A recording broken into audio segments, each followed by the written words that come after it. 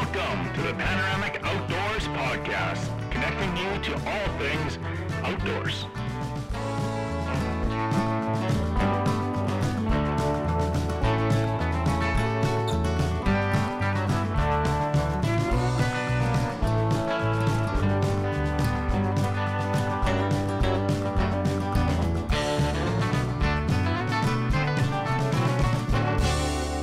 Hey everyone, welcome you back to the Panoramic Outdoors Podcast. On the podcast today, we're going to sit down and chat with a outdoors personality.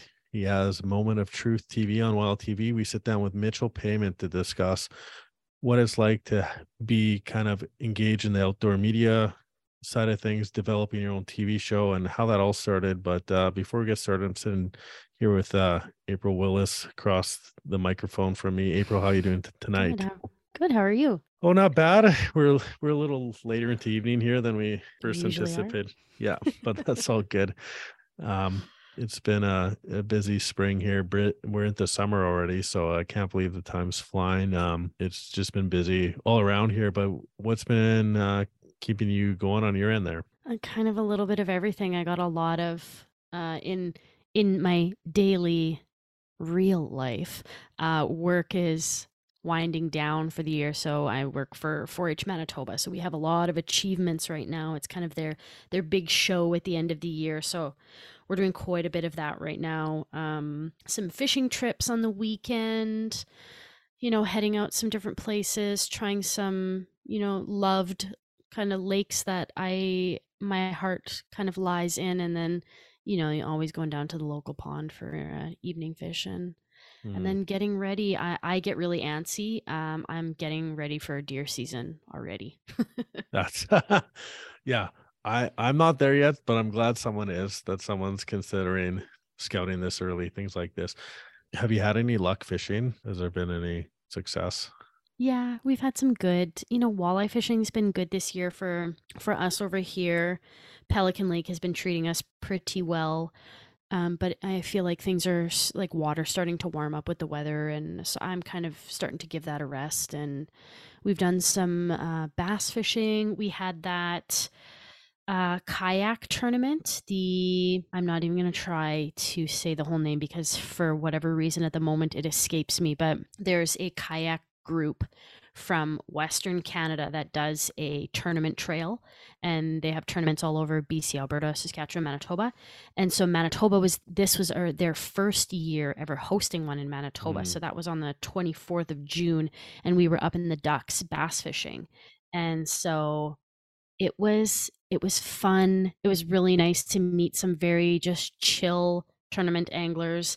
These people, this group, it seems like, and I could be wrong, but it seems like they just sort of like take a few weeks off or the summer off, and they just like head to all these different places that they're having tournaments. And they started in the Ducks, and then she had said, Denise had said to us, she's like, we have 5 days to get to the next place. And so they just like pick lakes along the way, and they just make their way to the next tournament stop and like camp and kayak fish all together, and they just have a grand old time. So is this like continuous then? Is this like they have, when they say 5 days, they have 5 days to paddle to the next spot? Is that no? No, as in, so our tournament in the Ducks was the 24th, and then the next weekend, so the July 1st weekend, they had a tournament at the next place, and so they pack up camp, right, and they decide like, oh, we're gonna go to Lake XYZ. That's halfway there, and we're going to camp there overnight, and we're going to fish that the next day, and then we're going to pack up and we're going to move to the next lake, and we're going to fish there, and then they make their way to the next place. Watch out, Bassmasters. Yeah.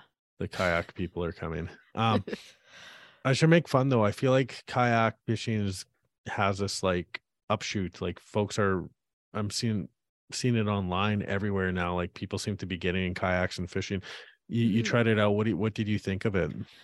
I had a really great time, but I don't think kayak fishing is for me. I'm very impatient, and I can get worked up very easily. And so I find it's funny, like I get worked up really easily, but I'm also I find I can calm down quickly and I'm super resourceful and things like that. But you're sitting in this kayak and like I feel like I'm rocking around and then my paddle's in the way and then something gets tangled and the wind is pushing me and just everything, like all of these things that I don't want happening are happening and I Mm. get real mad. And so there are some people that have very amazing kayaks that I'm sure that I heard the number approximately $15,000 worth of Ooh. accessories and items including the kayak. And these people are not having issues with swaying around. They're like potentially falling out of their kayak, their paddles being in the way. Like these are cool rigs. And I'm just like, I don't think, if I had $15,000 today, I don't think it'd be going to a fancy kayak, unfortunately. But if I did, and if I was going to buy one of those, I think my woes would probably all be dealt with. Yeah. I'm sure gear makes a big. Did anyone have an outboard on the back of their kayak, or was that not a thing? No, this trail was manpower only. Oh, geez. Okay. Yeah, I'm out. Yeah. They did have some sweet pedal rigs though. Yeah. That was cool. Yeah, those look sweet. They're like zipping by. You're paddling as fast as you can go, and they're just zipping by you. Yeah.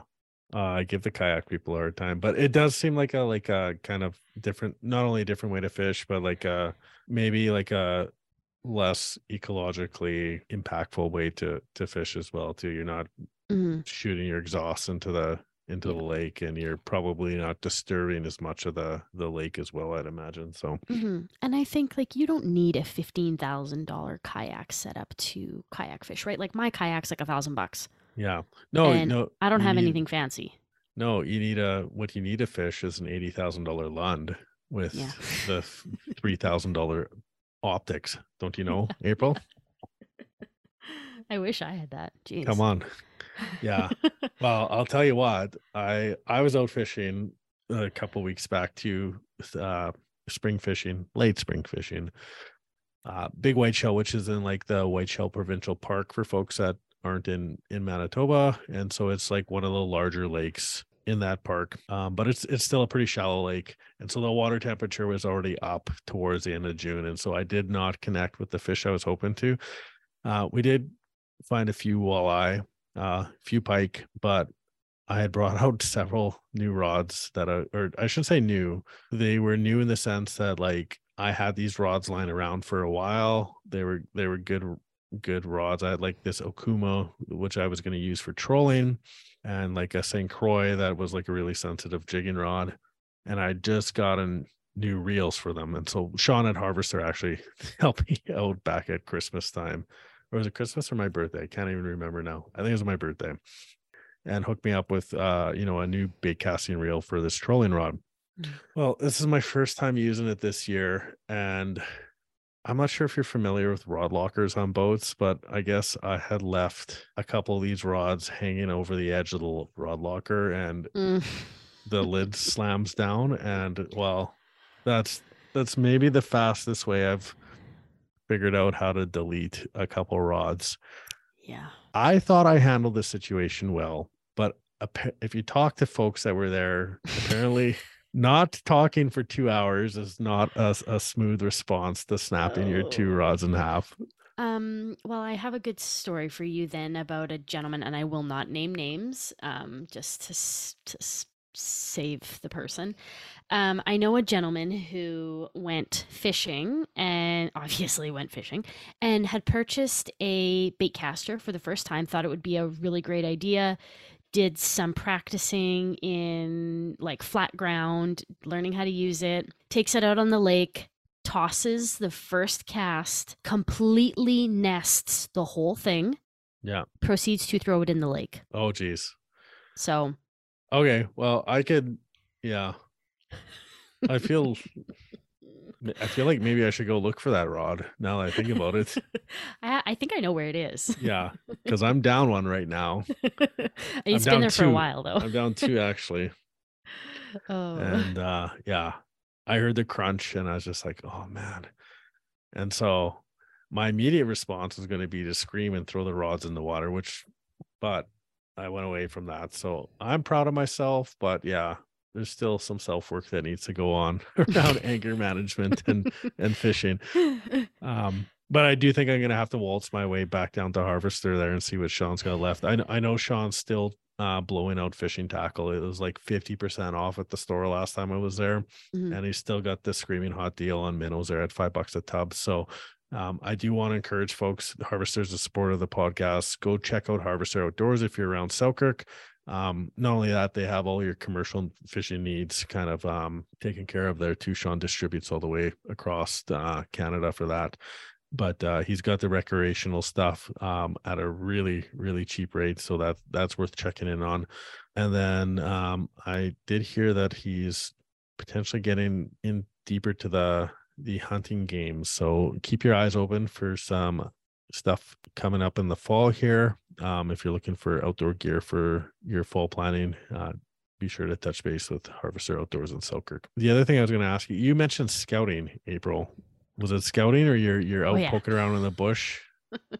I feel like I'm always scouting. Yeah. I feel like shed hunting is like scouting. Like True. The season is like busted up into all of these potential scouting,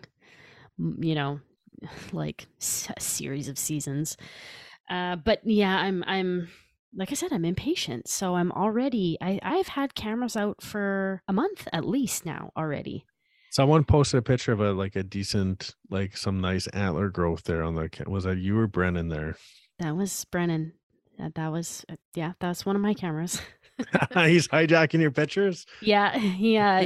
I had said that I had gone and checked one of the cameras. I've got 3 or 4 out right now. And said that I had checked like the closer one that was sort of easy on the field, and the rest of them are like back in the middle of nowhere. So I had pulled that camera in, and there's tons, because it's a field, right? So there's tons and tons of does and young bucks and stuff like that. And I sent him that picture, and he goes and he posts it right away. Man, come on. Just selling it down the river. Yeah. So that's my target. That's my target buck for the year now. Just so you're aware. It's on my property. Great.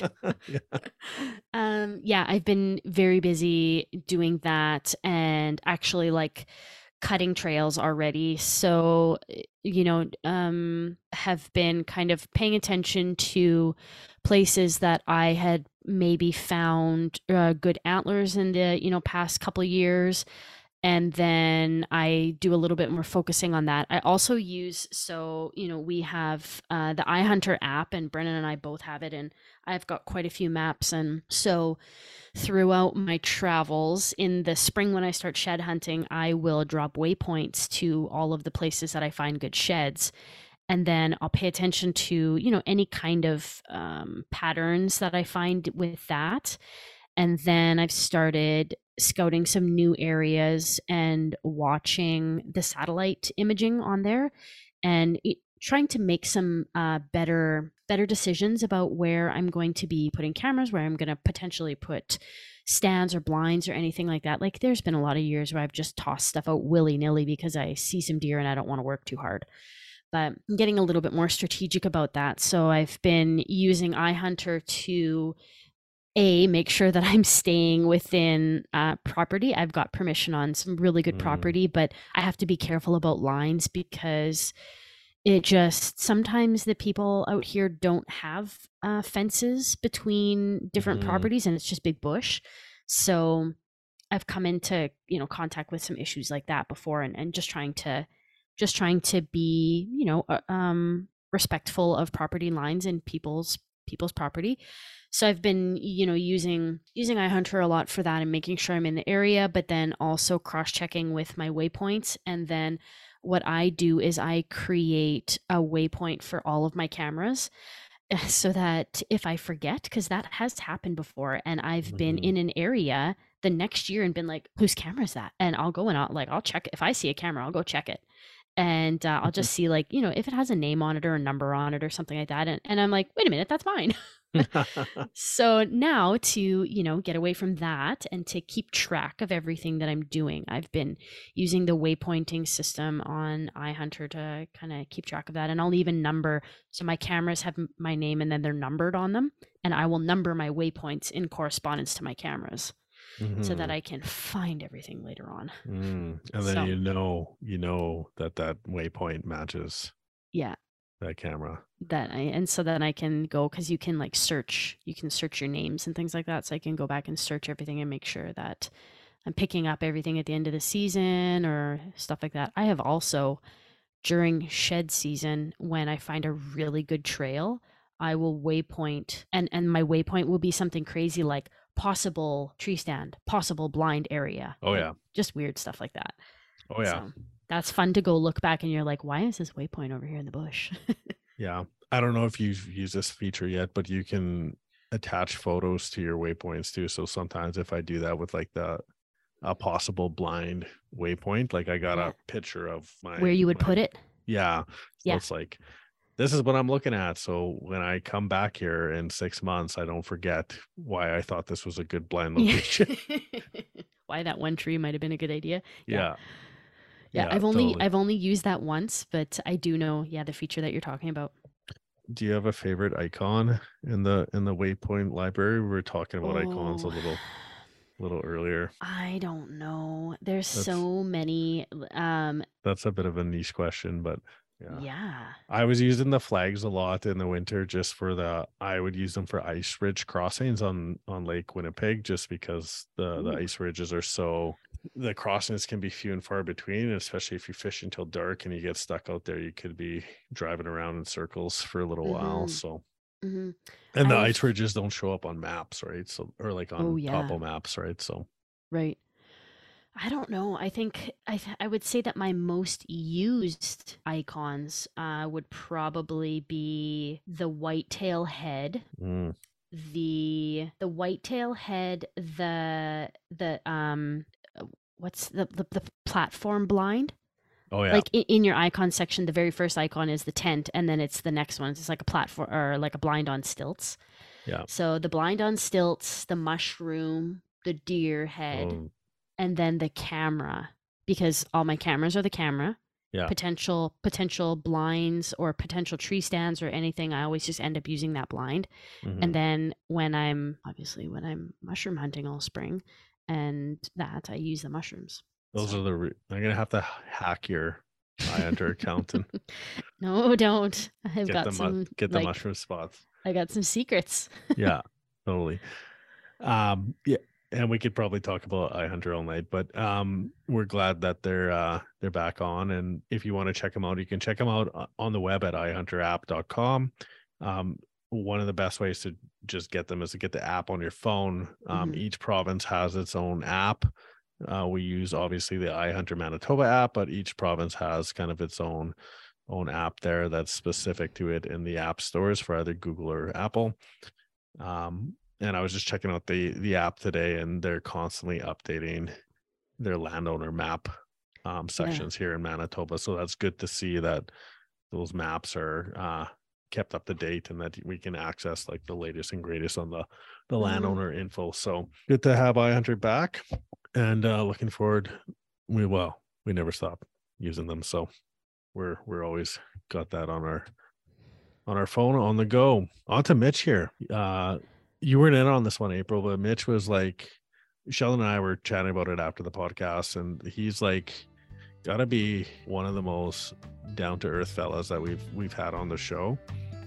Just super humble and grateful for all his opportunities. So I think that'll shine through really clear in the podcast here. But it was so great to connect with an outdoor personality that like just lived and breathed that, and when people start with that as their center, and then they're able to go and find success, and whether it's the content creation realm or in Mitch's case here, Mitchell, he's on Wild TV doing a show. Like, you got to be happy for their success and being able to bring that to the table. So we were pretty grateful for Mitchell taking his time and coming on the podcast here. But yeah, if you got nothing else on your end, maybe we can welcome Mitch to the podcast, and hope everyone enjoys. Well, today's guest is somebody that I met at the Yorkton Outdoor Show. And although I've been talking about it for the last, 6 episodes going to this show, I finally went. I met this cool cat at the outdoor show. So I asked him to jump on the podcast, and he was Very nice to say yes. So welcome to the podcast, Mitchell Payment. Thanks for having me. Appreciate it. Glad to be on here. Yeah.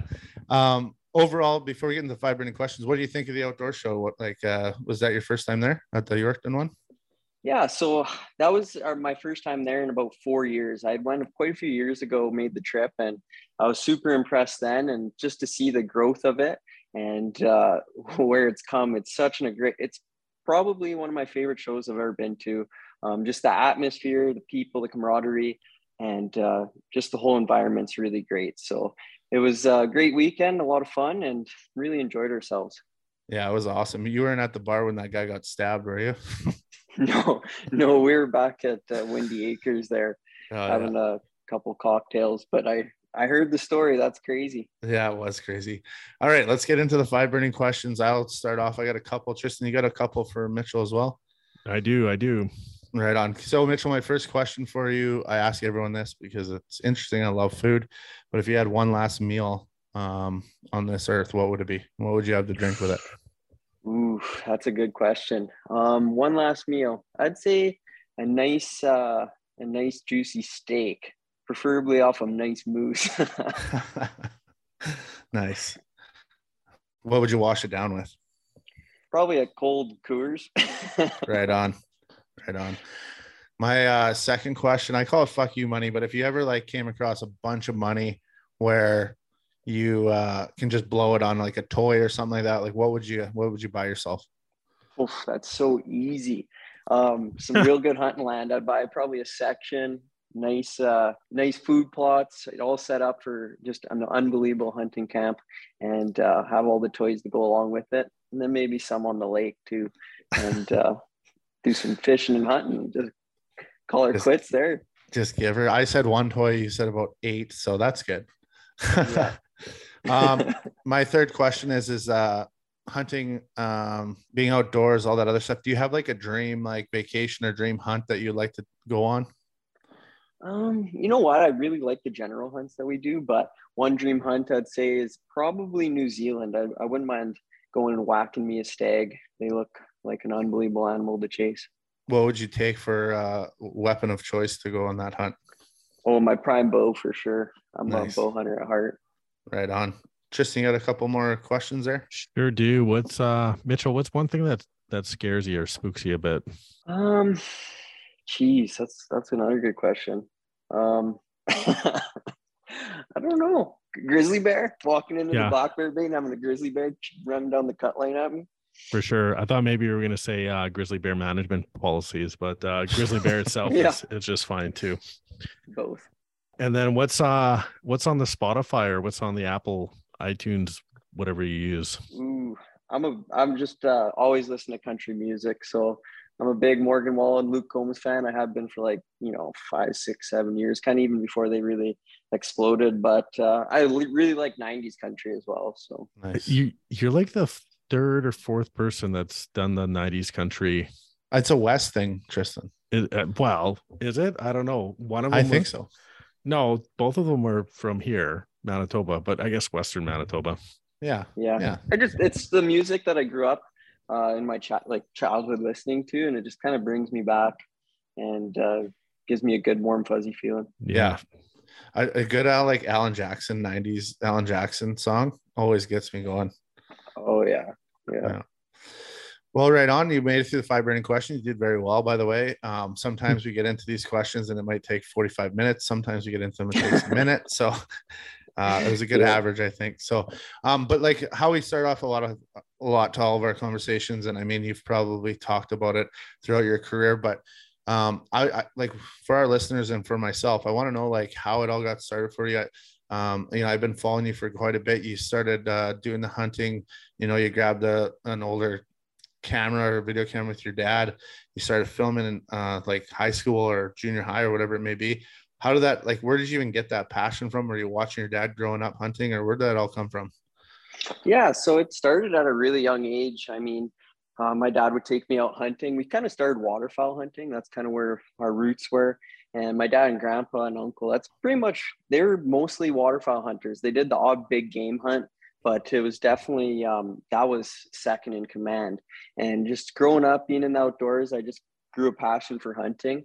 And before I'd go to school every morning, I'd throw in either like an old Jim Shockey DVD, or I had a bunch of Primo's Truth About Hunting DVDs that I'd just go to Wholesale Sports and buy. So I cycled through the DVDs. I watched a ton of hunting videos on there, and kind of that's where my passion for, I guess, watching hunting began. And then, you know, YouTube comes along and there's a lot of content on there. And, you know, Dad and I are like, hey, why don't we just go and buy a camera and try it ourselves? And didn't really think much of it. So that's what we did. Went to Best Buy, bought a little video camera, and started filming. And it actually worked out to the point where the first time we went out filming for big game animal, a beautiful buck came by, and my dad actually forgot to hit record, and we didn't get it on film. And after that, we just really put a lot of time into it, and we really narrowed down on, we got to get this on film so we can not only you know, just share the video on a YouTube channel that I started, which was Alberta Outdoors Kid at the time, and more so just to relive the moment too, and show our family, and kind of be able to re-experience that moment. So that's kind of where it all began, is we just started filming for fun, and we were on YouTube, and the natural progression off YouTube, we'd watch Wild TV and we'd see shows on there. So we contacted a show and said, you know, we got some pretty good footage, and are you looking for pro staff? And it worked out where we got onto the Boneyard, and we're doing well. Like we as hunters, we learned a lot, and we were improving on the animals we were harvesting, and we were getting them on film. And it started to really come together where it's to the point, you know, like we could probably make a run at this. And hunting television, it's a really hard avenue to break into. It's just, you got to get good footage that viewers want to see, and then you got to build a fan base or a viewership base to pretty much sell to sponsors to try to fund doing the show, because there's expenses to it. So, you know, anything good takes time. We dove right into it, went right out of high school. I started our own show, Moment of Truth TV. And, you know, I'd edited a bit when I was a kid, but I really, you know, I watched so many YouTube videos. I'd watched so much hunting content that I kind of learned how to edit myself and put things together. And obviously, when I go back and watch the first season, I'm like, oh my gosh, it's hard to watch. But like I said, anything good takes time, and you learn over the years. And now we're going into our 7th season, airing this fall, and we're filming our 8th season. And our goal has been just to improve each year. We've been able to meet some really great people, make some amazing contacts, and grow something where we have something to sell to our advertisers to help pay for it. And you know, when we go to these shows like the Edmonton Boat and Sportsman Show and the Yorkton Parkland Show, I mean, it's just so incredible to talk to our viewers that come by, and it's just really neat to be able to talk to them. And they said they've been watching for a long time, because I've been on national television for 10 years now. So a lot of people are like, oh, we watched you grow up. And, you know, it's really cool to see and share hunting stories. And it's grown into something that's almost like my baby. It's like I value it so much, because so much work has been put into it, and it took a lot of time to get where it is now. And definitely by no means, we still have a lot of hopes and dreams to keep going. And there's pressure that comes with hunting and filming to get animals on film. And, you know, I really like chasing trophy animals and trying to capture that on film. So yeah, that's kind of where we're at and how it's all evolved. You know, before we started Panoramic, I had this like kind of like vision, like, oh, I'm going to start filming some hunts and, you know, the YouTube thing. And I was with my cousin, and we had we're moose hunting with the archery equipment, and we kind of got into the there's a two small bulls and a cow, and we snuck up in on them. We you know, got a nice shooting lane. He's in front of me. I got the camera. I, you know, open it, like it's like one of those old Panasonics. I open up the little thing to like get recording. He ups and shoots and smokes it, and we're like pumped and, you know, everything. And then we go back and look, and I forgot to hit record. So you know, shit like that happens. It's the most nerve-wracking thing. Every time we shoot an animal, I look at Dad, I'm like, did you get it? He's like, look, the red lights on. It's like, yes, it's a good feeling. Because nice. It's definitely I used to stress about it, but now it's just it's I really like that element of it. It adds to the hunt.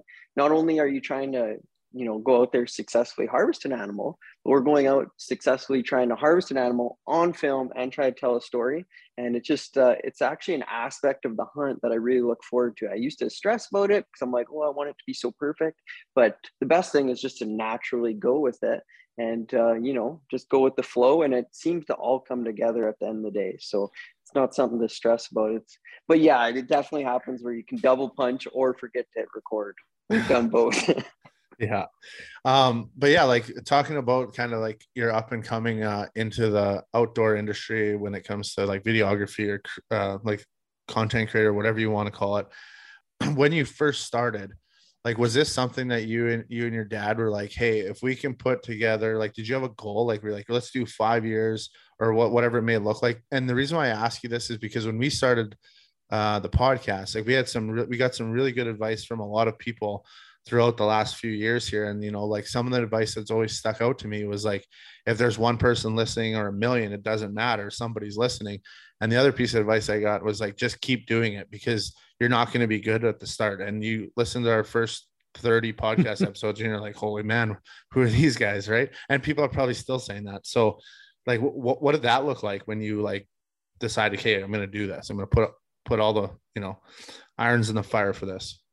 That's a great question. And just to add to what you're saying there, I totally agree. Like longevity is huge because anything when it comes to building something up, of course you can get a lucky break and maybe gain a bunch of viewership or gain attention from something that will go viral.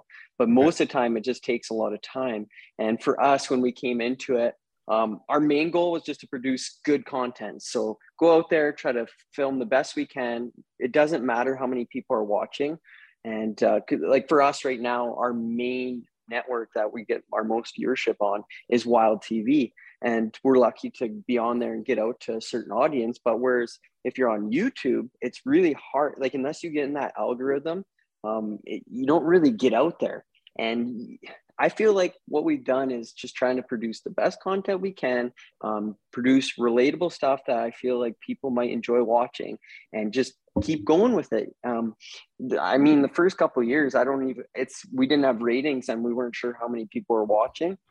And that's where it's nice to go to some outdoor shows and you kind of get feedback there and you get feedback on social media. But definitely just the goal is to produce content that we feel like would be enjoyable to people and just keep rolling with it. Mm-hmm.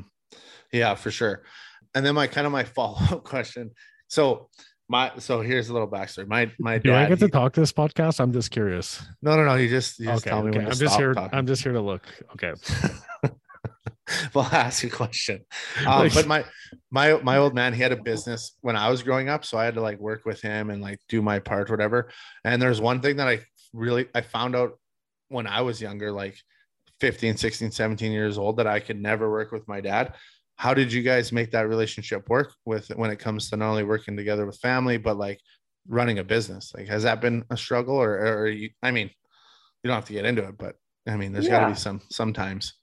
Yeah, no, I'll be honest. Like, I mean, growing up, my dad's been my best friend growing up all the way till now. And we have a really good relationship. And I mean, we spend every day together in the fall. We hunt every day almost. So of course, when you're with someone for long periods of time, you'll get into arguments, you'll get annoyed of each other a bit, but it's not to the point where we get in a fight or anything. You know, we always just keep it light and, you know, we try to have fun with it.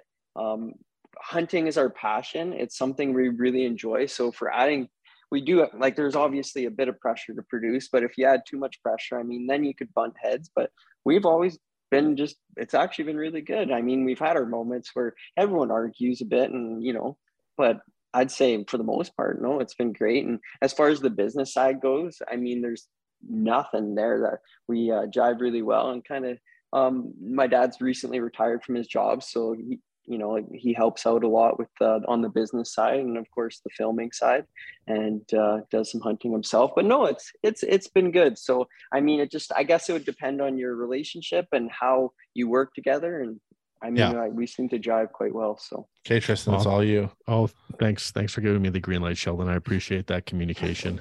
You're welcome. Just Mitchell, I was wondering, like you described a bit of an evolution there of how your videography and the product grew itself. I was just curious, like what were those like early days of YouTube like? Because we've talked to a few different folks who've kind of started similar way to you, like picked up the camera, just started creating content to get it out there. But it seemed like even like the social media / YouTube scene, the video, the video media world has like transformed quite rapidly over the past 10 years or so. What are your thoughts on that? Yeah. So, I mean, our main viewership is on, the television network. But as far as, I guess, web shows and YouTube has come along. When we started, I mean, it was more so just putting out content for fun, and the videos actually did quite well because I feel like it was relatable, and it was just, I was just throwing it together with some random music, throwing it on there, and I had no intentions of it doing anything. It was more so just for me. Like, I think I watched our first video. I think most of the views were me rewatching it and just re-enjoying the hunt. But yeah, and then it kind of just evolved, and I didn't really think about obviously it was a dream to make a career of it, but it wasn't really a thought until we just decided to go for it. I mean, typically hunting television, it's an older demographic. It's people that are, a bit later on in life, whether they've worked their, a normal job, saved up enough money, started a show, and then kind of built it up from there. And for me, I was fortunate with my parents' support and just living at home at a high school and having very low expenses. I was able to start it. And otherwise, I would have never been able to make a go of it. And now it's become my full-time job. But I mean, it took 7 years to build up to something. It's not something that happens all the time. And like you said, the evolution of where it's viewed. I mean, I think TV is going to be around for quite a while still, because I still like flicking on the channel and watching it. But that on-demand stuff is definitely huge too. But it is really it's really concentrated with a lot of there's a million YouTube channels when it comes to hunting. So it's hard to stick out from the rest. And YouTube's a thing where you got to almost post weekly to build up to get on the algorithm to have a popping channel, I guess you could say, a happening channel, whereas it's tough to do both. We always just post our episodes to YouTube after they air, and it's hard to kind of do both, But I mean, at some point there's probably going to be like web shows are going to be the way to go, but TV is right as it is right now is the ratings are good. There's still lots of viewership there, and my dream would be to get on into the US just because it's a huge market and there's a lot of shows, but there's a lot of you need a lot of financial backing for that. I just remember too, like pre-algorithm, and lots of folks have shared this kind of sentiment too, is that people were engaging with content more naturally, and now somehow like the algorithms really skewed with how people engage with that content. So I remember some creators were like, hey, we used to have like this YouTube thing down pat, and then all of a sudden the algorithm shifted, and now they're like, so things like posting once a week seem really important now all of a sudden. Like, do you have any other like kind of insights like that we get lots of questions too, of like how would you start something? Like, you obviously had a bit of an idea around just doing something for fun regularly, but like what folks who are seriously like looking at maybe taking a bit of a step like you did there, like what would you say to them? Yeah, absolutely. I totally agree. Ever since the algorithms kind of came along, it's funny to say, but the videos that I produced when I was 12 years old and posted got more views than some of our content now. And I feel like our content's come leap and bounds. So it can be frustrating. I'm not going to lie. That's where I really like TV, is because it just gets out there. Whereas YouTube, it's such a funny place because you have to get in the algorithms to get views. Whereas some videos I'll watch and I'll be like, oh, that wasn't even that good of a video, but it's got 2 million views. And then I'll go to another channel and I'll watch a video that popped up with way less views, and it's amazing content. So the algorithm is a really funny thing. And I don't know if I know you can pay to get your video out there. I'm not sure if that's kind of what they want you to do. But what I've learned and what I've heard, and I've researched a bunch and looked at a million different things to try to grow our YouTube channel, is regular posting. And, you know, with hunting, it can be hard because there is some graphic nature to it in some cases. And YouTube isn't totally, I wouldn't say the best place to have that content on there, but there's definitely YouTube channels that do really well. But it seems like, I don't know, posting regularly once a week, if not more, and having good titles, good thumbnails, there's a million things that can help. But I mean, it's definitely a really tough platform to break through on. But once you break through, I think if you keep rolling with it, you can jump leaps and bounds in a hurry if you can get in that algorithm. Sheldon, I got to cut you off there again. Sorry, buddy. I was just wondering, to follow up on that, Mitchell, like I wasn't even specifically thinking of YouTube. Like, obviously you have like a wide array of like kind of a business experience in this realm too. The YouTube insight's very helpful too, but even like, I'm thinking, you've talked about how you started to define your own style of like editing and shooting. Like, how would you describe your style of editing and shooting, I guess is what I'm wondering too. I wouldn't say it's, I'd say it's pretty basic. Like my dad, he doesn't have a ton of experience behind a camera, and you really don't. It's more of just getting a lot of video. Getting video of animals is huge. Like that's what I like to see, and it brings the story together. So as far as that question goes, I'd say my style of editing would be, it's actually shifted. I used to edit to the point where it was like, I felt like it was really produced. Whereas in this new season, I've kind of ran it more raw. So it's kind of more natural. There's no loud music. It's more natural sounds, more talking, kind of like, it's just more of a natural thing rather than an edited thing. And that's kind of like the direction I've been going. I just feel like it's more enjoyable to watch, and it's just more relaxing, and it feels more in tune with being out in the outdoors. That's kind of the direction I've been going. But I mean, everyone's to their own, and everything, everyone has a different style, and sometimes your styles change and you evolve. I wouldn't say there's one style that's better than the other. It's just play around, and you can get other people's opinions too. Like I like to edit and send it to a buddy and see what he thinks, and he can give me some feedback. So if you're out there, you know, you got to start somewhere and just give it a try and get some feedback on it. Yeah. The follow-up question to Tristan there too, and even just talking about editing, like what do you got for a team? Like obviously your dad and yourself are out there, you know, putting the boots on the ground. Do you got any more team behind Moment of Truth helping you guys out? So it started with just dad and myself, and then about 4 years ago, I met my girlfriend Kayla, and she had never hunted before. And it was funny because she loves animals, as so do I, but she's a big pet friendly person and just loves her dogs to death. And I didn't think she would be into the hunting side of things, but it piqued her interest, and she liked the idea of going out and harvesting an animal and then putting it on the table. So we went out there and gave it a try. And I mean, she was a natural. She loved everything about it. She liked waterfowl hunting and big game hunting. And so she's been helping along as well. So she'll go out each season and hopefully harvest a deer or two, as well as come along on some waterfowl hunts. So other than that, and actually her dad's got more into hunting too. So, I mean, it's kind of just a family and friends deal that we have going on. And that's how we've been rolling so far. Yeah, that's a pretty cool thing. Like even, like at the end of the day, you're trying to make basically have a job, right? And your job is to go out there and make videos and make content for people to enjoy. But then like there's obviously something else to it where it's, you're bringing more people into the outdoor world. And like even for ourselves, I know, people have said, oh, I listened to the podcast and I shot my first moose because of it. And like you kind of get that kickback that you didn't really think you'd have for other people. So that's pretty cool that your girlfriend got into hunting, and that must be a pretty cool feeling.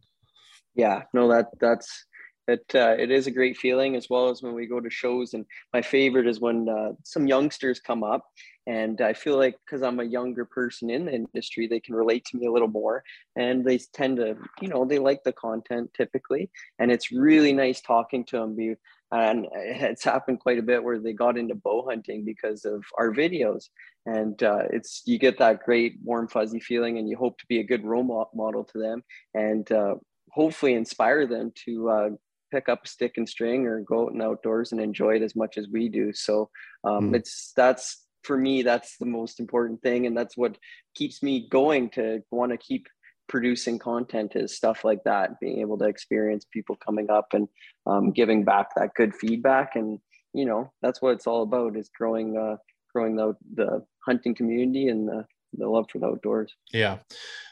Tristan, do you got any more questions about the production side of things? If not, then I'm going to shift gears here. I just have one more, and maybe it'll help us shift gears too, just in the sense that Mitchell, I'm wondering too. I was going to ask you what your favorite episode was, but I'm thinking now, maybe is there anything that surprised you, either with the content you made, or like how it related to viewers or anything like that? Like, was there one episode that maybe you thought was going to be okay and then just blew up, or was there any story that really sticks out in your mind as one that, you know, just kind of came out of left field in some ways? Yeah. So I'd say like my favorite episode is probably this season. There's my dream was always to kill a big bull elk. And in this new season coming out this fall on Wild TV, I harvested my dream bull elk, and the video was just amazing. And I'd say that's probably going to be my favorite episode. But one thing that has surprised us is different ways of hunting. So I'm really into bow hunting, and that's kind of what I watch. But what I've noticed is some of our better videos that on YouTube are muzzleloader hunting videos. And I think it's just because it's a niche that people are obviously enjoy doing. And there's a lot of muzzleloader seasons out there. When you type in a muzzleloader deer hunt, that video pops up. So that's something that surprised me, is how well the muzzleloader videos have done and how they've actually exceeded our other videos in views. If you're listening to this episode, we know you love local, and so do we. That's why we're going to encourage you to check out your local co-op. Co-op is in over 600 communities across Western Canada with over 2 million members. Co-ops are a member-driven organization that serve the local community. You can check out co-ops for all your food, fuel, home and construction, as well as agricultural needs. A membership costs you $10 to get in, and you're going to see that back in equity.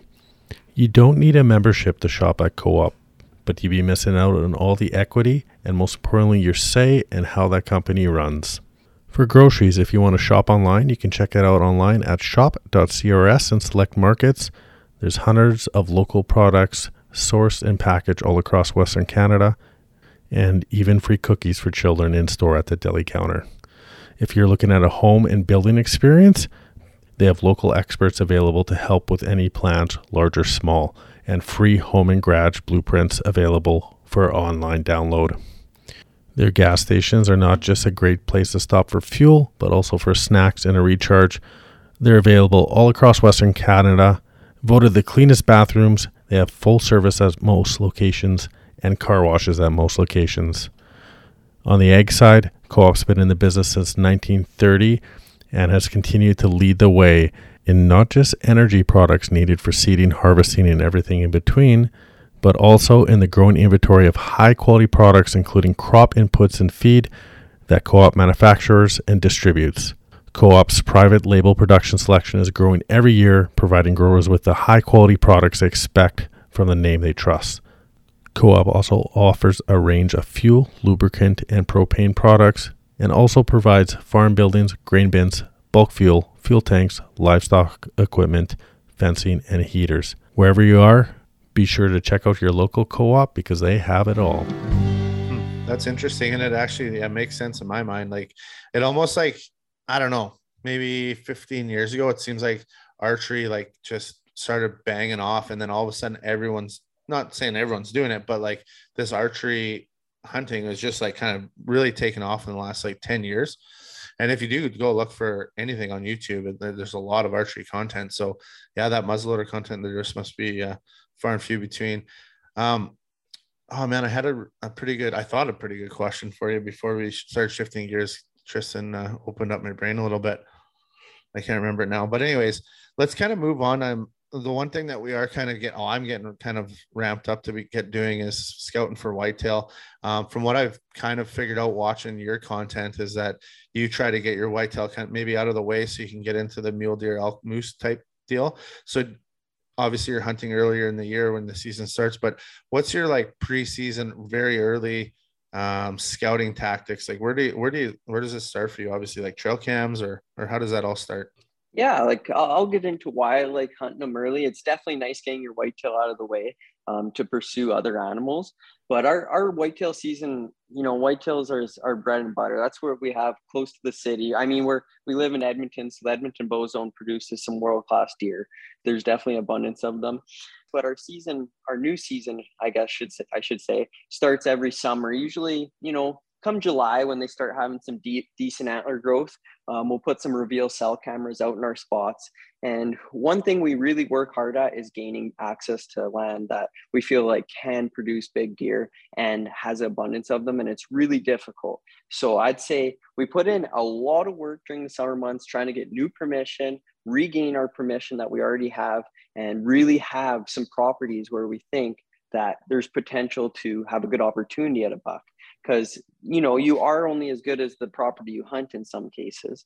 So we work really hard at getting good permission, and it's really difficult, but we've been able to acquire some pieces and have good relations with the landowners. Come July, we throw out some trail cameras, start gaining inventory, and trail cameras for us haven't been everything.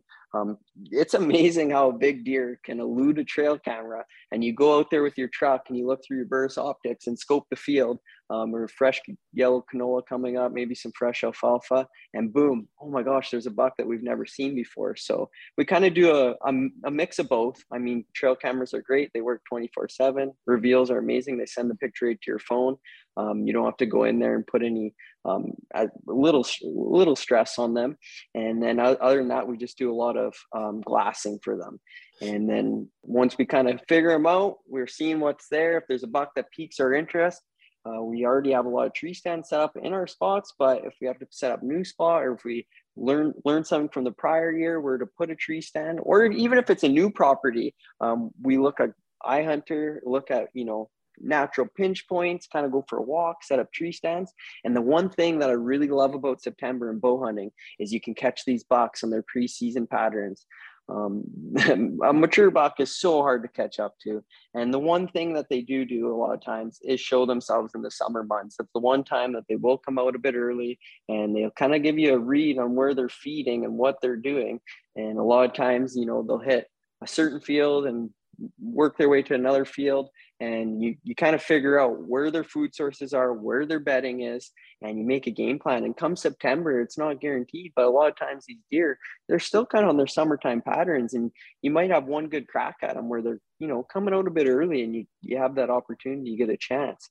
And we found September's been great for us. Even the beginning part of October, it can happen, but as that season goes on and you get closer to November in that rut, it just seems they can be so elusive. Mm-hmm. You did mention a few things there I want to jump back to. One of them was the iHunter app.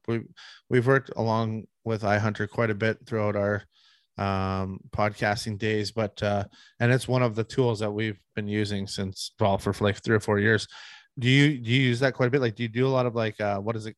Tristy might have to help me with this word, but like online like scouting, or what is it called, like digital scouting? Yeah, e-scouting or whatever they call it. Yeah. It's huge. I'd say it's my most important tool in my arsenal when it comes to hunting on my phone by far.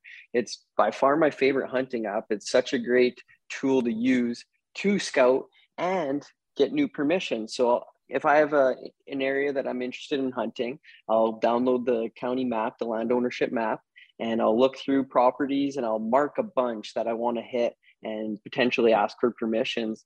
And it's been golden. I mean, if it's not in your arsenal right now, I'd highly recommend it. Not only for finding new properties, getting permission, but even when you're hunting, being able to mark trail cameras so you remember where they are, mark tree stands where you can slip in the dark and find them.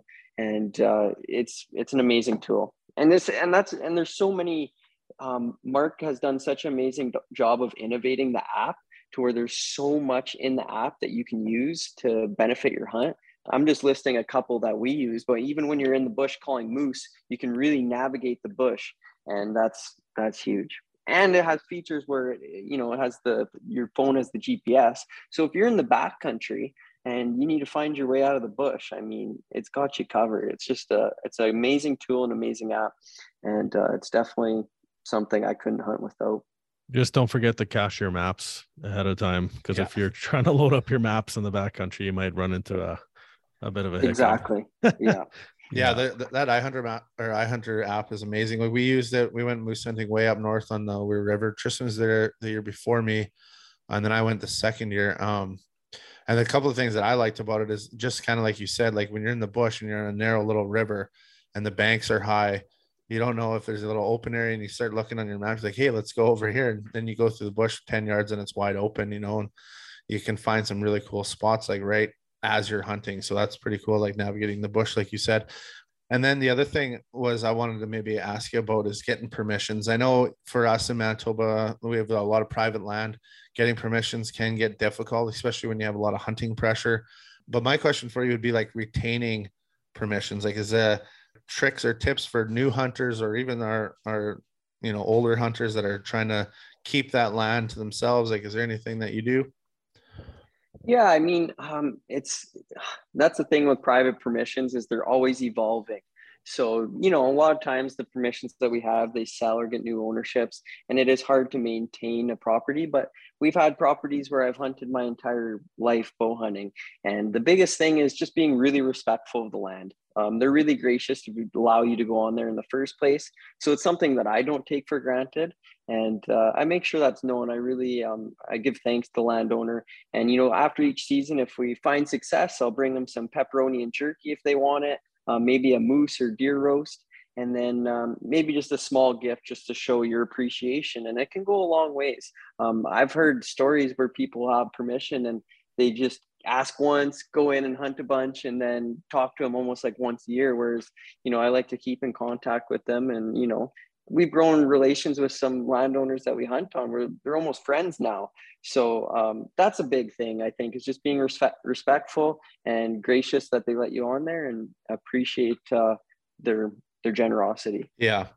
And like even the fact of landowners can be like almost a little scouting tool too. A lot of those guys and women that are farming are out in the land and cultivating, seeding, doing whatever. And they, I've seen a good moose over there. I've seen a good elk over there. And they see, if you keep in contact with them throughout the year, they seem to always want to help you out too. So another good one.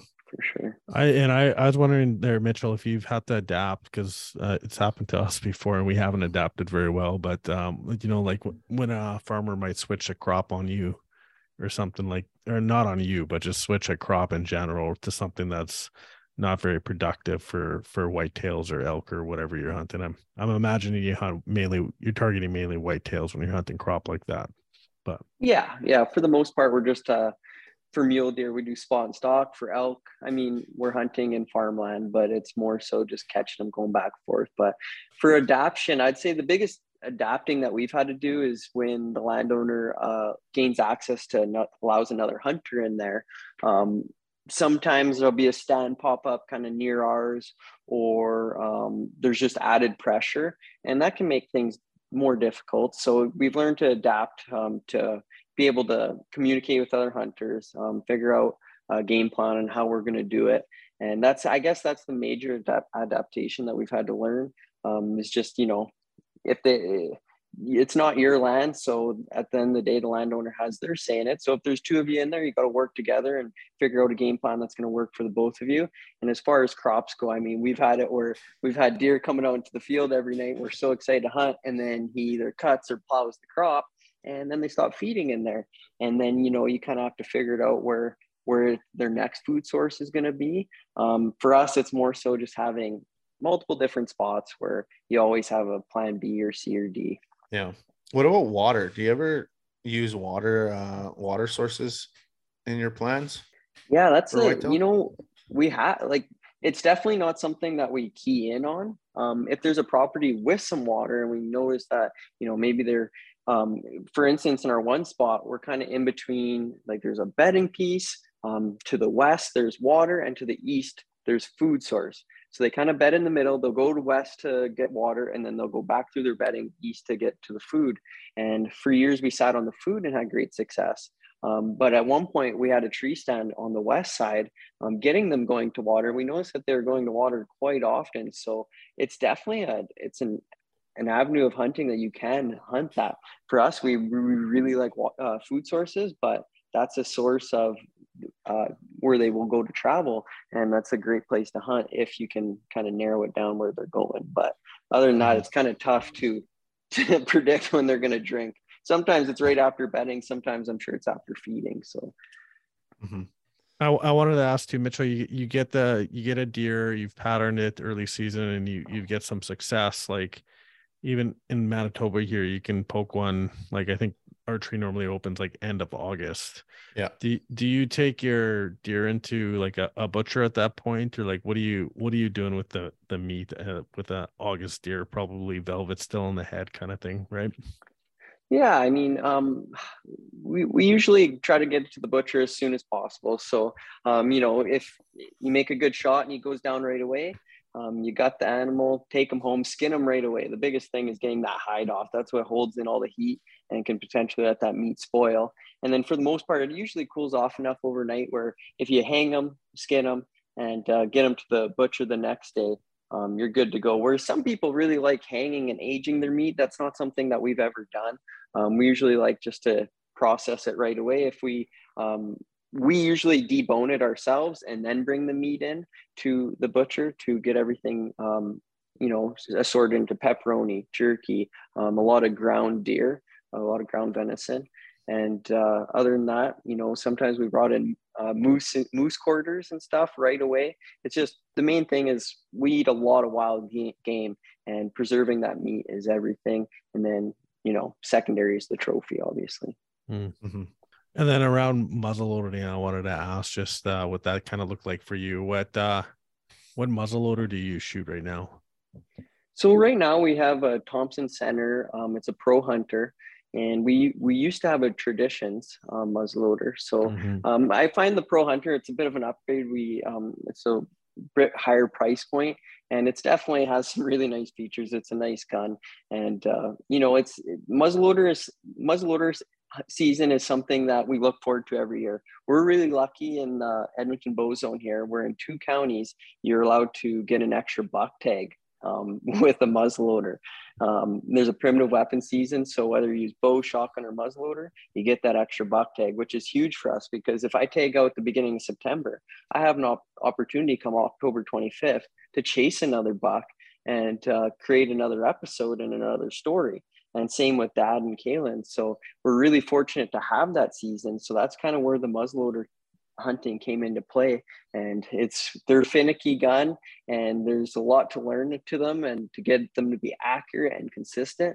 But we've been able to kind of narrow it down over the years where, you can reach out to 150 yards pretty easily, and it's a really fun hunt. Yeah. Talking about hunting, and it's because this is what you do for a living. And I'm very interested because when you watch these shows, if it's yours or anybody else's out there, you get a 22-minute highlight reel of the day, or it might be the month, right? Or whatever season that may be.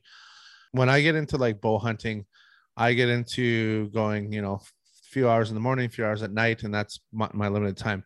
What does a day for you look like? Let's say an archery whitetail season, like when it's your job? Yeah, so I'd say it looks very similar to yours. It's just the time that we're able to put into it as far as repetitive days. So we hunt every day. We'll go out. You know what? For whitetails, I'm not a big fan of hunting them in the morning, just because usually they're already out and they're going back to their bedding. So it can be, depending on the spot, it can be really difficult to get in there without spooking them. So honestly, early September when we're whitetail hunting, we might go out in the morning to kind of scout and maybe see where a buck's going into bed. But for the most part, we're just doing evening hunts, getting in around, they're long days. So it gets dark around 9:30, and we get in around 5 and do a couple hours sit.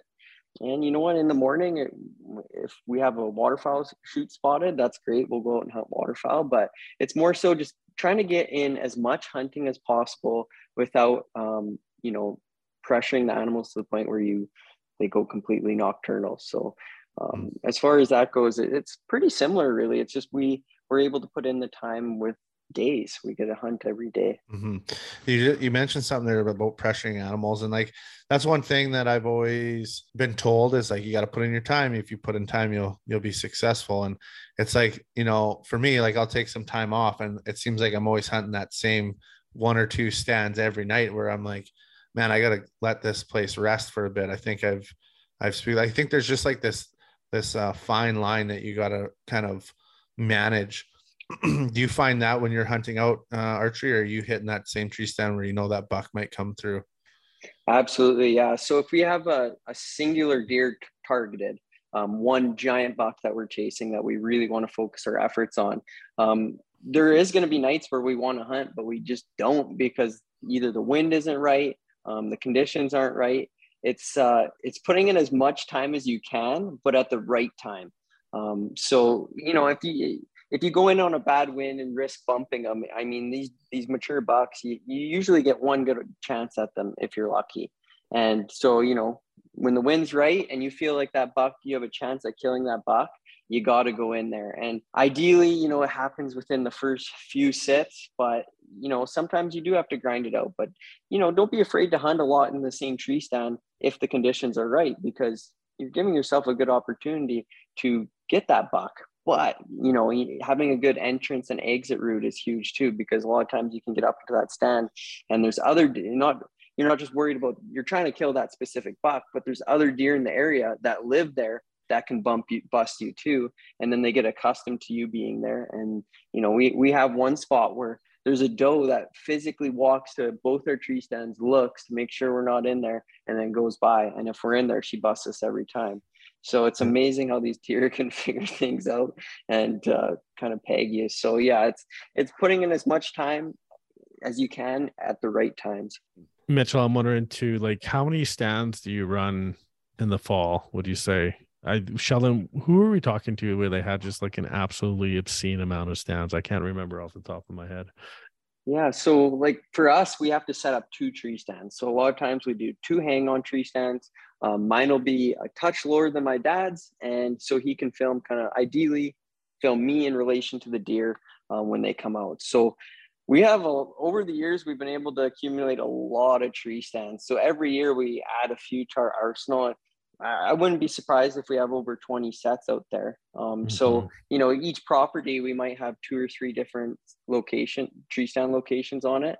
And we have quite a few properties we've been able to build up over the years. So we definitely have a lot of options, which is huge, because depending on the wind, whether there's a shooter buck there, because sometimes, you know, you set up a trail camera and that property just doesn't have a shooter buck this year. It's nice to have those options. And that's been a huge factor in our success, is being able to have different places to go and always having a backup plan.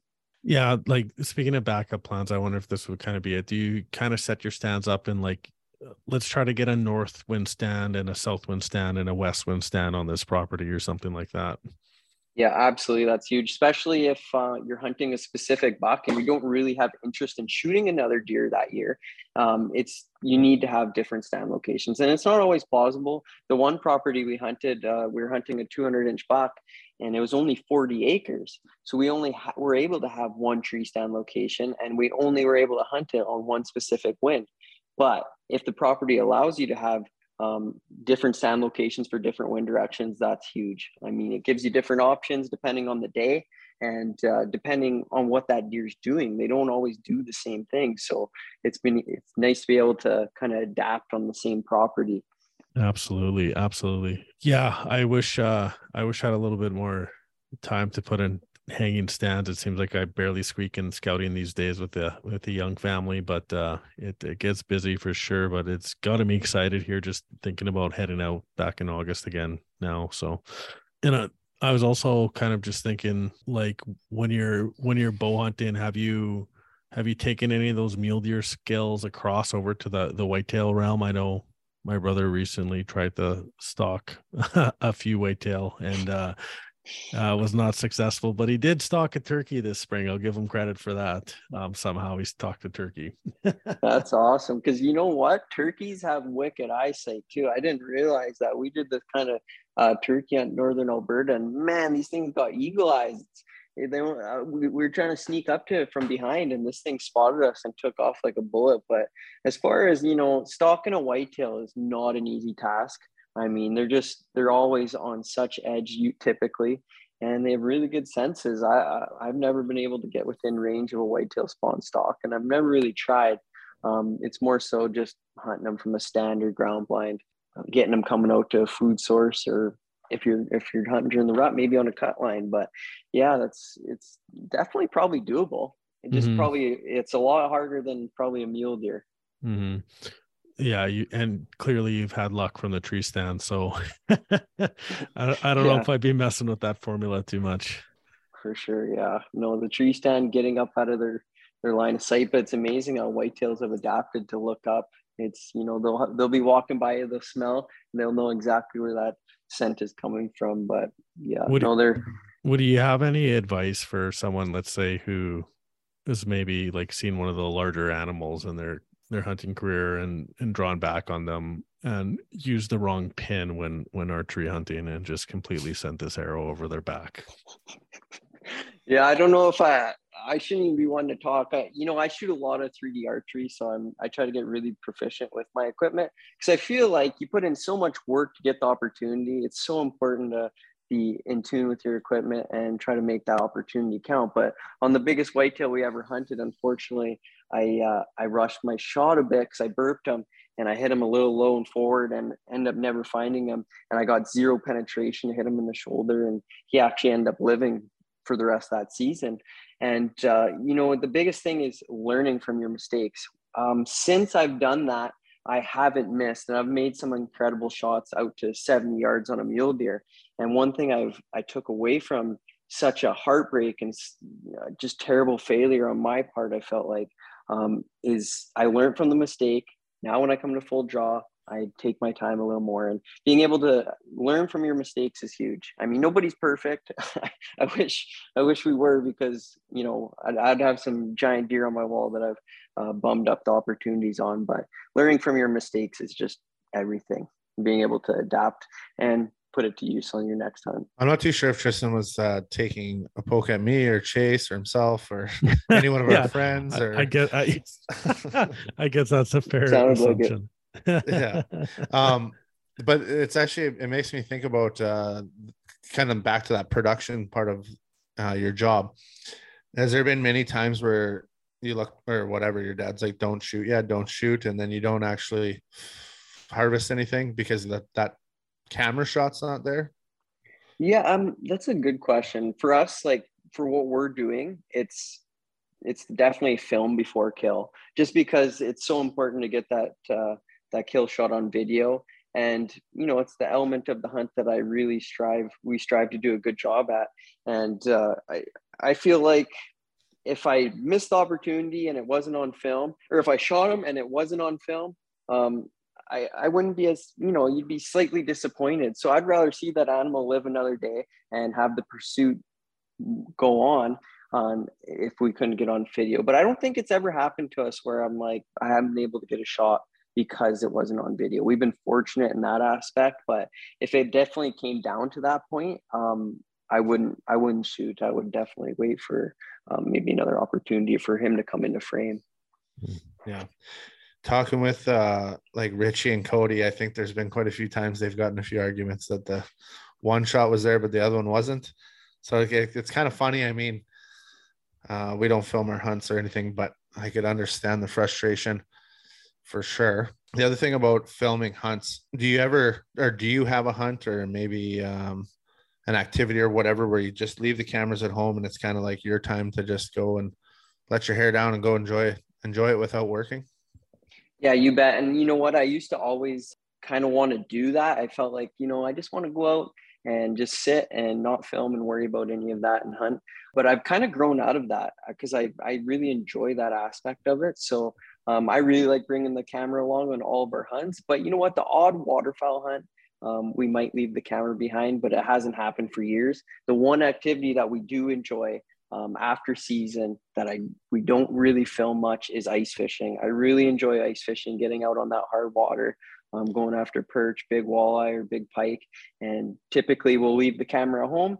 And if the fishing's really good, I mean, this year we did some filming on the ice and last year. So we've been trying to incorporate kind of one ice fishing episode each year now. So, but for the most part, the first couple of trips, there's no camera. It's just get out, enjoy some fishing together and have a good time. I know my next question is going to be one of my last ones. I don't want to take up all your time tonight. I guess it's like kind of, I already know what your answer is going to be, but I'm going to ask anyways. But do you ever have at that time when you're like, oh man, this is a job. This is a job. This isn't fun anymore. Like, is there ever those times that crosses your mind?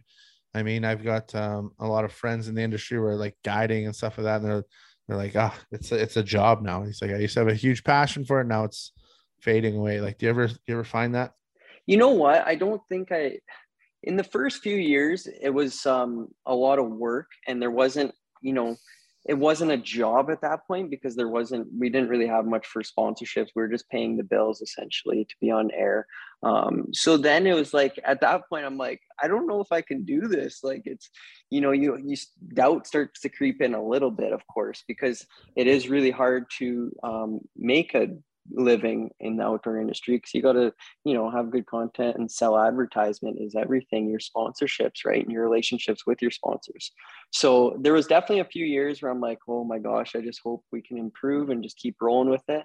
In the last 2 years we've been pretty fortunate where we've seen some good growth, and we're getting to a point where it has become my full-time job. So now I definitely see it as a job, whereas when we're going filming, I'm really dedicated to the filming aspect and making the story and the editing and stuff, but I love every aspect of it. So no, I would say I haven't got, it hasn't taken away the fun. If anything, it's made it more fun for me. And I really like putting the story together on edit. I like every aspect of it. So now that it's become something, I love it. It's really great. But there were some years of doubt because anything good takes time. At the end of the day, it is, you're trying to make a living of it. And, in today's society, things are expensive, and you stress about things because, life, you need to be financially stable. So there was definitely a couple of years of doubt, but, we've kind of persevered and worked through that. And we worked hard, and we're finally starting to get somewhere. And by no means is it glorious, but, I wouldn't have it any other way. That's pretty deadly.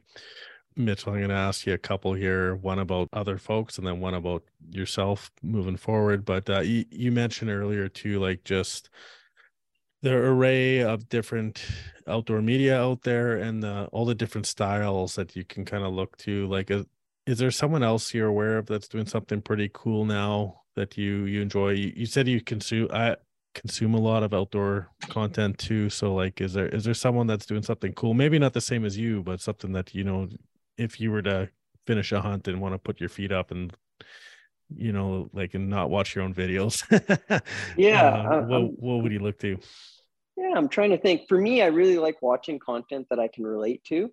So if I'm watching on Wild TV, I'll watch some of the local shows. Like there's some in Canada, there's some great shows, that produce good content that, your average Joe can relate to, kind of what we strive to do.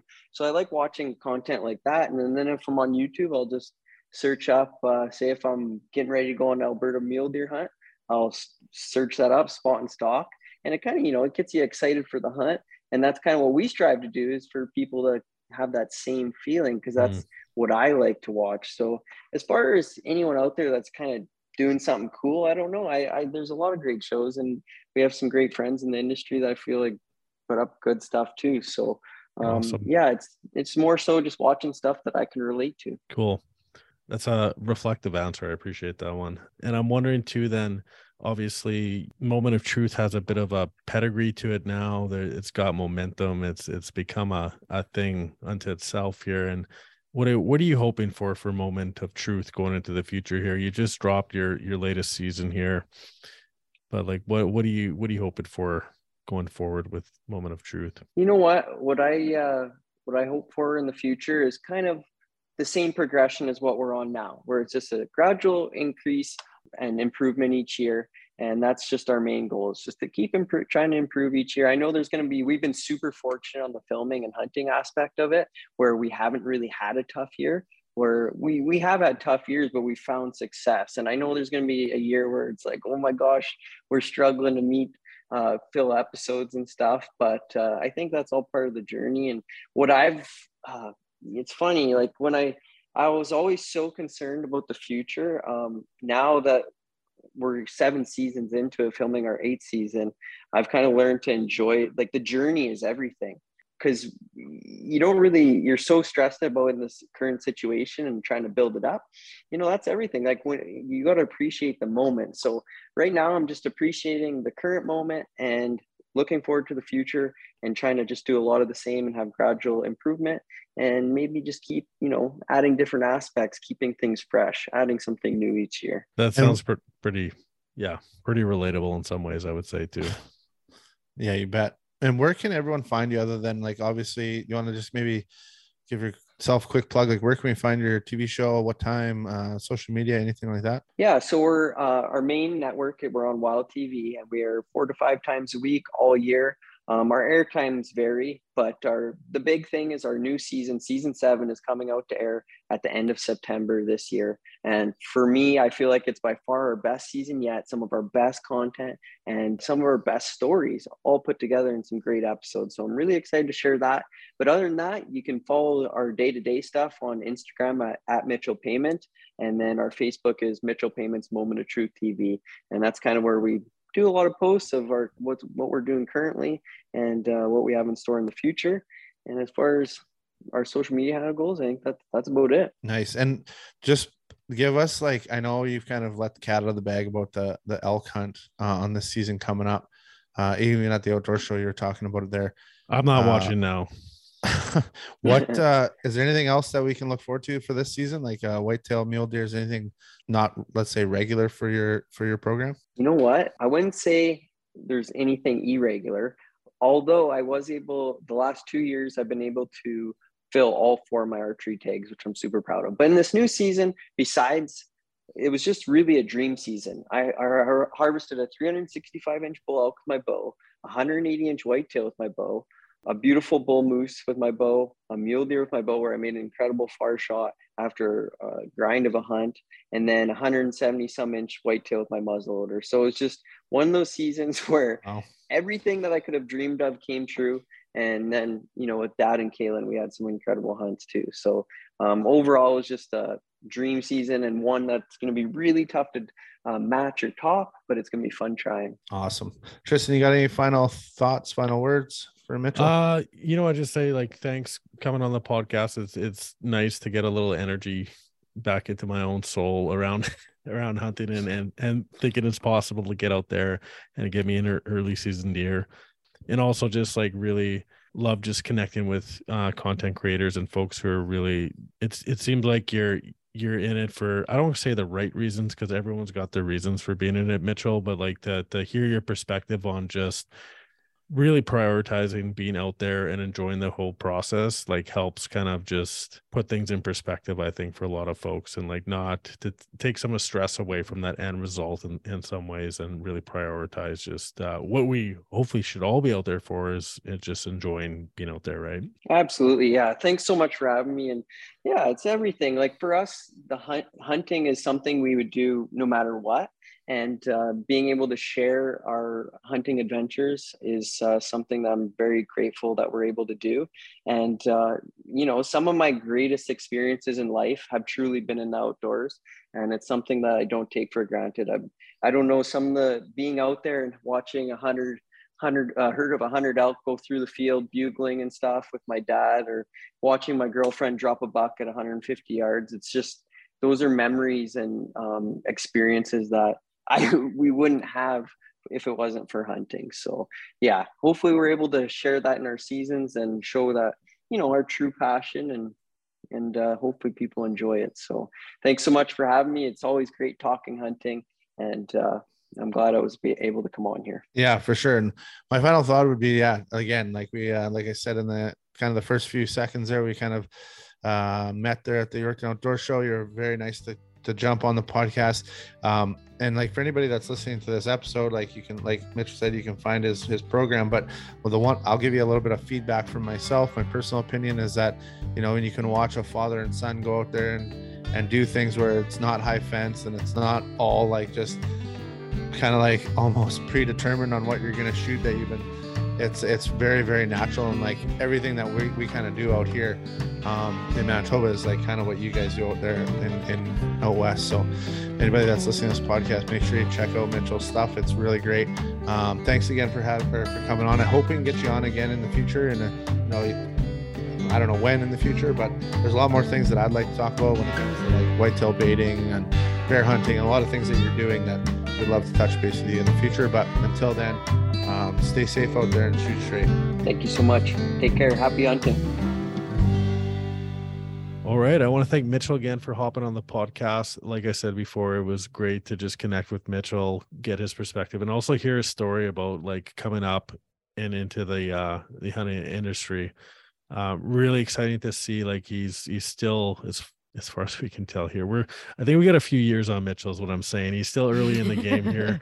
He's got some spry energy to him too. So we're wishing him all the success and can't wait for Moment of Truth to continue to showcase just some amazing hunting opportunities across Canada. April, just want to do a quick check-in here, see if there's anything on the storefront that we should be aware of. Yeah, we have a restock of our two kind of like signature hats. So the black and gray hat with the circle panoramic logo, and then we have that leather patch on a black hat, and those are both truckers. So we had a full, restock of those. So I got lots of those. I've got lots of Catch and Cook and some the black and green buffs, lots of that stuff, and then just different sizing here and there of your summer clothing. And we, maybe watch the social media, because there may or may not be a little something that's going to come down the pipe in regards to the store. So keep your eyes peeled for that. Yeah. Cool. Exciting to see that the stores getting some energy again, and looking forward to that. And if there's nothing else, and if we don't see you in the woods or in the water, I'll wish you good luck out there, and remind you to keep an edge on your knife, keep those kayaks straight, and keep them rods in the locker. Don't let those tips hang out. It's going to cost you in the end. All right, folks, thanks for listening. We'll see you down the trail.